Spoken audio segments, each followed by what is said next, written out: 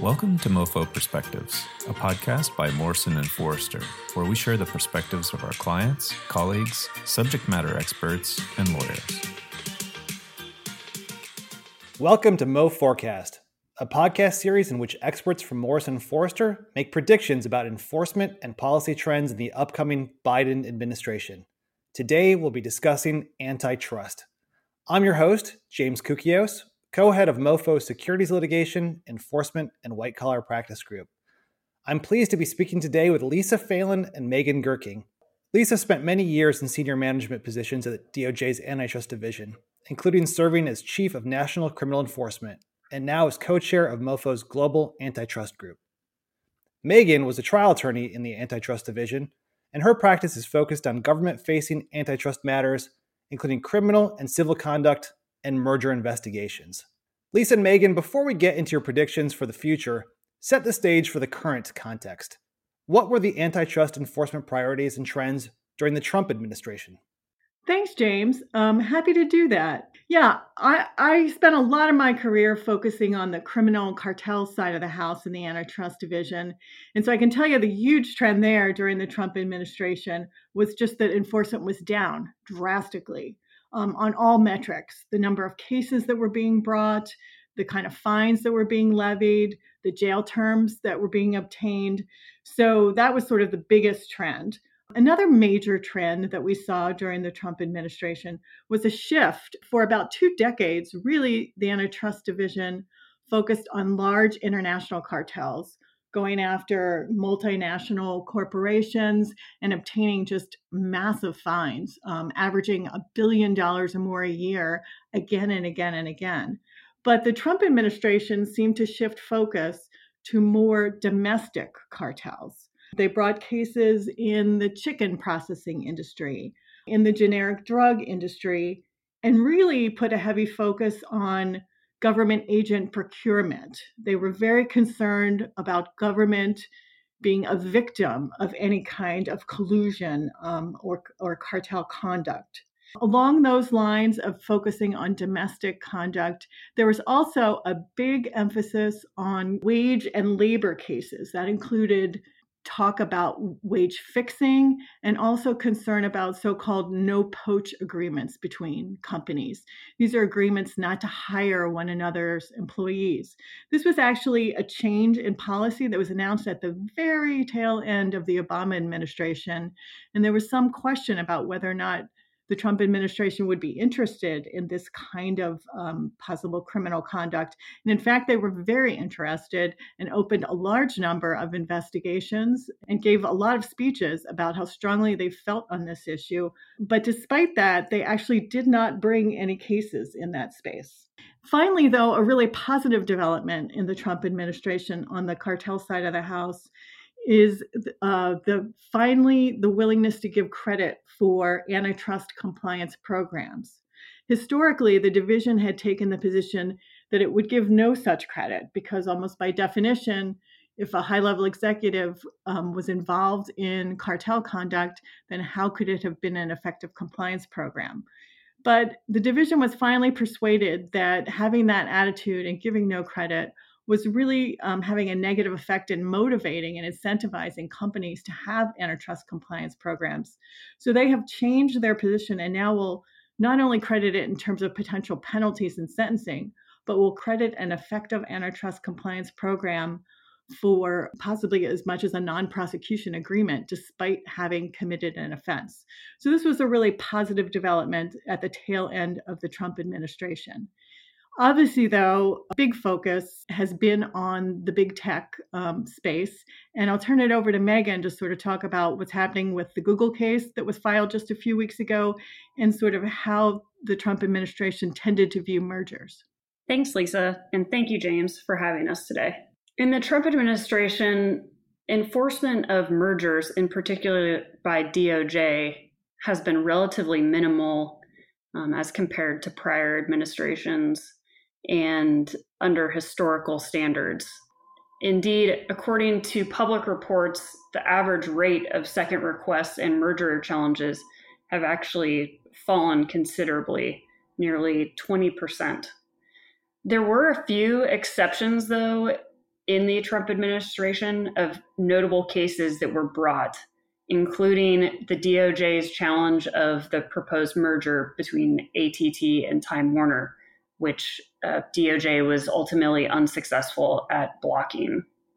At the FTC, on the other hand, enforcement of mergers and civil conduct cases has been very active and aggressive in recent years. And I think that in particular, as Lisa mentioned, the focus has been on big tech at both DOJ and FTC. There's been a lot of discussion in the Trump administration over reining in abuse of market power exercised by few big tech companies. DOJ recently filed a case against Google alleging monopolization or abuse of their market position. And our understanding based on public information is that that investigation was really being led out of the Attorney General's office, which is an unusual place for an investigation like that to be brought. Typically, you would see more active enforcement or investigation at the staff level. But based on what I've read about the investigation, it was being driven out of the AG's office. One other trend or something that happened during the Trump administration that was rather unusual was the DOJ and FTC taking diverging interpretations and positions on a unique antitrust issue related to the Qualcomm case. In fact, the FTC brought an antitrust action against Qualcomm, and the DOJ actually made a filing in that case taking a differing interpretation of antitrust law. I'm not sure if this has previously occurred, but if it has, it hasn't been in my lifetime. You would expect the agencies to be more aligned on positions that they're taking, especially publicly in antitrust actions. Going forward, I think that we expect that there will be greater alignment or a renewed alignment of the agencies going forward. One other trend in the Trump administration DOJ antitrust division was the development of a very active amicus program in which DOJ was filing statements of interest in civil litigation, making its position known. In the past, DOJ had filed statements of interest in civil litigation, but under the Trump administration and under the helm of AAG Macon Delverheim, this program became very active. Lisa mentioned there were a lot of no-poach cases being brought civilly, and this was one area where the amicus program was active. Lisa and Megan, what are your predictions about antitrust enforcement priorities and trends under the new administration? Sure. Well, I think the biggest one is that there's going to be more of it and a lot more aggressive. Historically, I worked at DOJ through multiple administrations of all stripes. And historically, Democrats at least talk about being more aggressive in enforcing antitrust laws, particularly in a sense of reining in big companies. So I think companies need to be prepared for the fact that there will likely be more challenges to proposed mergers and more scrutiny of conduct that could arguably be considered collusive or anti-competitive. I think more dollars will be poured towards the agencies that do the enforcement. More hiring will be happening because there has been attrition and shrinking of the teams at some of these agencies, and more aggressive theories and willingness to litigate and go to trial in matters than maybe the last administration has had an appetite for. There was just a report put out by the transition advisory team that Biden had put into place. And that team actually is encouraging the division to work with Congress to try to get more aggressive antitrust laws put into place than currently exist. Who's to say whether or not they'll be successful in that endeavor? But even if not, I think you need to assume that there'll be more focus on certain industries, like, for example, the healthcare industry, which is obviously so critical, not only all the time, but certainly now, given the pandemic and what's been going on. I also think that there'll be that continued focus on the labor market. I think that's something that Democrats consider, sort of very important to protect the workforce and protect workers. Sort of fits with the usual thinking about kind of the big bad companies versus the little guy. And so I expect to see some cases brought there where the Trump administration did not. I think there's also going to be a huge focus on big tech. Megan and I mentioned the Google case that was just filed. It was actually filed on a fairly narrow basis and a fairly conservative theory. Many are saying it really just mirrors the Microsoft case that was brought about 20 years ago. And so I think it's entirely possible that the Biden administration will broaden the charges there, taking a more aggressive approach and challenging Google and perhaps other big tech companies on a broader range of conduct that they engage in. But I'll turn it over to Megan to talk about, what you think we're going to be seeing on mergers. Yeah, I agree with all of what Lisa was just saying. I do think that we'll see an increased focus on antitrust enforcement. I think that there is a certain sense right now among certain antitrust experts that there needs to be tougher antitrust enforcement in the areas that Lisa mentioned. In particular, there is this continued focus on market power that has been amassed by few players. In particular, this has really been playing out in big tech. DOJ has the Google case, and there's an expectation that the FTC will be bringing, or at least rumors that FTC will be bringing a case against another large tech company soon. On the merger enforcement, I think that we will definitely see an uptick in second requests and increased scrutiny of deals, both horizontal and vertical deals. And I think that will happen at both DOJ, so an increase at DOJ, and I think that the FTC will continue to be active. I do also think that there is a bit of a wild card at the FTC, depending on who is named chairperson of the commission. That could also have an effect on how active and how the unique types of theories that are brought in the future in these types of enforcement actions. Lisa also touched on the possibility for new antitrust legislation. I do think that is definitely something that's being discussed, but I think that it could be challenging for divided Congress to actually pass antitrust legislation that's being discussed. What should companies do to prepare for antitrust enforcement going forward? Yeah, James, there's quite a few things that I would recommend that they put the time and the resources in now before sort of this anticipated onslaught of aggressive enforcement possibly comes knocking at their door. One of the biggest things they can do proactively is to really take a look at their antitrust compliance program. As I said, this is really a huge change and improvement in DOJ's approach in terms of being willing to credit effective or comprehensive compliance programs. I can't tell you how many companies I've worked with in recent years who just have antitrust policy that maybe they've had on the books for 20 years. No one's taken a look at it. No one's updated it to think about how has the world changed? How has antitrust focus changed and policy changed? And they're really out of date, and their compliance programs are fairly meager, in part because, in a world of limited compliance dollars, maybe antitrust wasn't worth putting your time and money into because there wasn't much to be gained by it.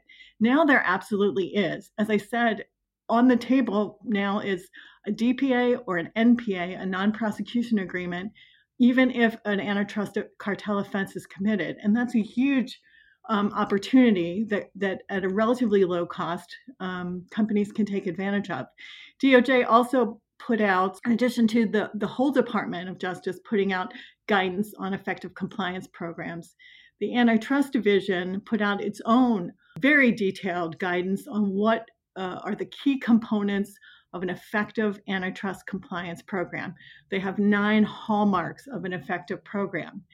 And really, with relatively little time and effort, a company can put together a program that really will make a difference and be kind of an insurance policy in case anything crops up. Because certainly, particularly for larger and international companies, it can be very difficult to make sure no improper communications or conduct is happening anywhere. But if you've got a strong, robust program that you are ready to show the DOJ if and when any subpoena comes to you or problem comes knocking on your door, it's a huge plus factor. So that's a relatively simple and really valuable step that companies can be taking. And while they're doing that, they want to think about, obviously, one component of an effective antitrust compliance program is training. And you need to refresh your thoughts about who should be trained. Historically, it's been sales and marketing folks. But as we were talking about, with this new trend and focus on wage and labor issues, you want to think of new categories of people be trained, such as HR professionals. The other way companies can be ready is as they think about mergers, which, we've got to expect, right, James, with the economic turmoil going on right now, there's going to be more and more mergers happening down the line. Thinking ahead to preparing for those, and if there is going to be a competitive issue and the company is likely to get a second request from the government that's looking at the merger, making sure that any documents that might be called for might not actually end up reflecting some collusive or cartel type conduct. I can't tell you again and again that has been happening in recent years where companies approach the government seeking merger approval and find themselves ending up instead in a cartel investigation. It's the time now to think about what deals you might want to do and to sort of clean house and take a close look at what you've got. I think you also want to, for international firms that maybe thought they've had a little bit of a lull and a vacation from aggressive antitrust enforcement, you need to assume that those days are over and assume that the swing from that happened during the Trump administration to focus on domestic cartels, that the lens will swing back and that there will definitely be a focus on international cartel investigations as well as relationships with international enforcers in terms of working together to identify and root out antitrust problems.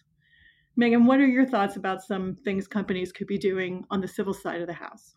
I agree with you, Lisa, that companies should be making sure that their compliance programs and related training programs are up to date. I think that can also help with staying within the boundaries of the antitrust laws on the civil side. I think it will also be important for companies to, as always, seek experienced antitrust counsel when considering potential transactions with others that are in their space, either a horizontal type merger or a vertical transaction. And then I think it will be important to monitor developments with legislation, as potential legislation could have impacts on active litigation and enforcement actions. So overall, just being mindful of what is developing as the Biden administration steps up antitrust enforcement. I think that's right, Megan. And I expect that the policy announcements will be coming pretty fast and furious. And you and I will work hard to get client alerts out quickly and information out to companies that need it so that they can stay abreast of these things. James, it's been great talking with you. This is the end of our Mo Forecast episode on antitrust enforcement and policy trends in the upcoming Biden administration. Once again, I'm your host, James Koukios, speaking with Lisa Phelan and Megan Gerking. If you liked today's episode, and we hope you did, please visit the MoFo website and join us for additional installments of the Mo Forecast series, covering predictions for enforcement and policy trends in other areas of the law. Thanks for joining us. Please make sure to subscribe to the MoFo Perspectives podcast so you don't miss an episode. If you have any questions about what you heard today or would like more information on this topic, please visit mofo.com/podcasts. Again, that's mofo.com/podcasts.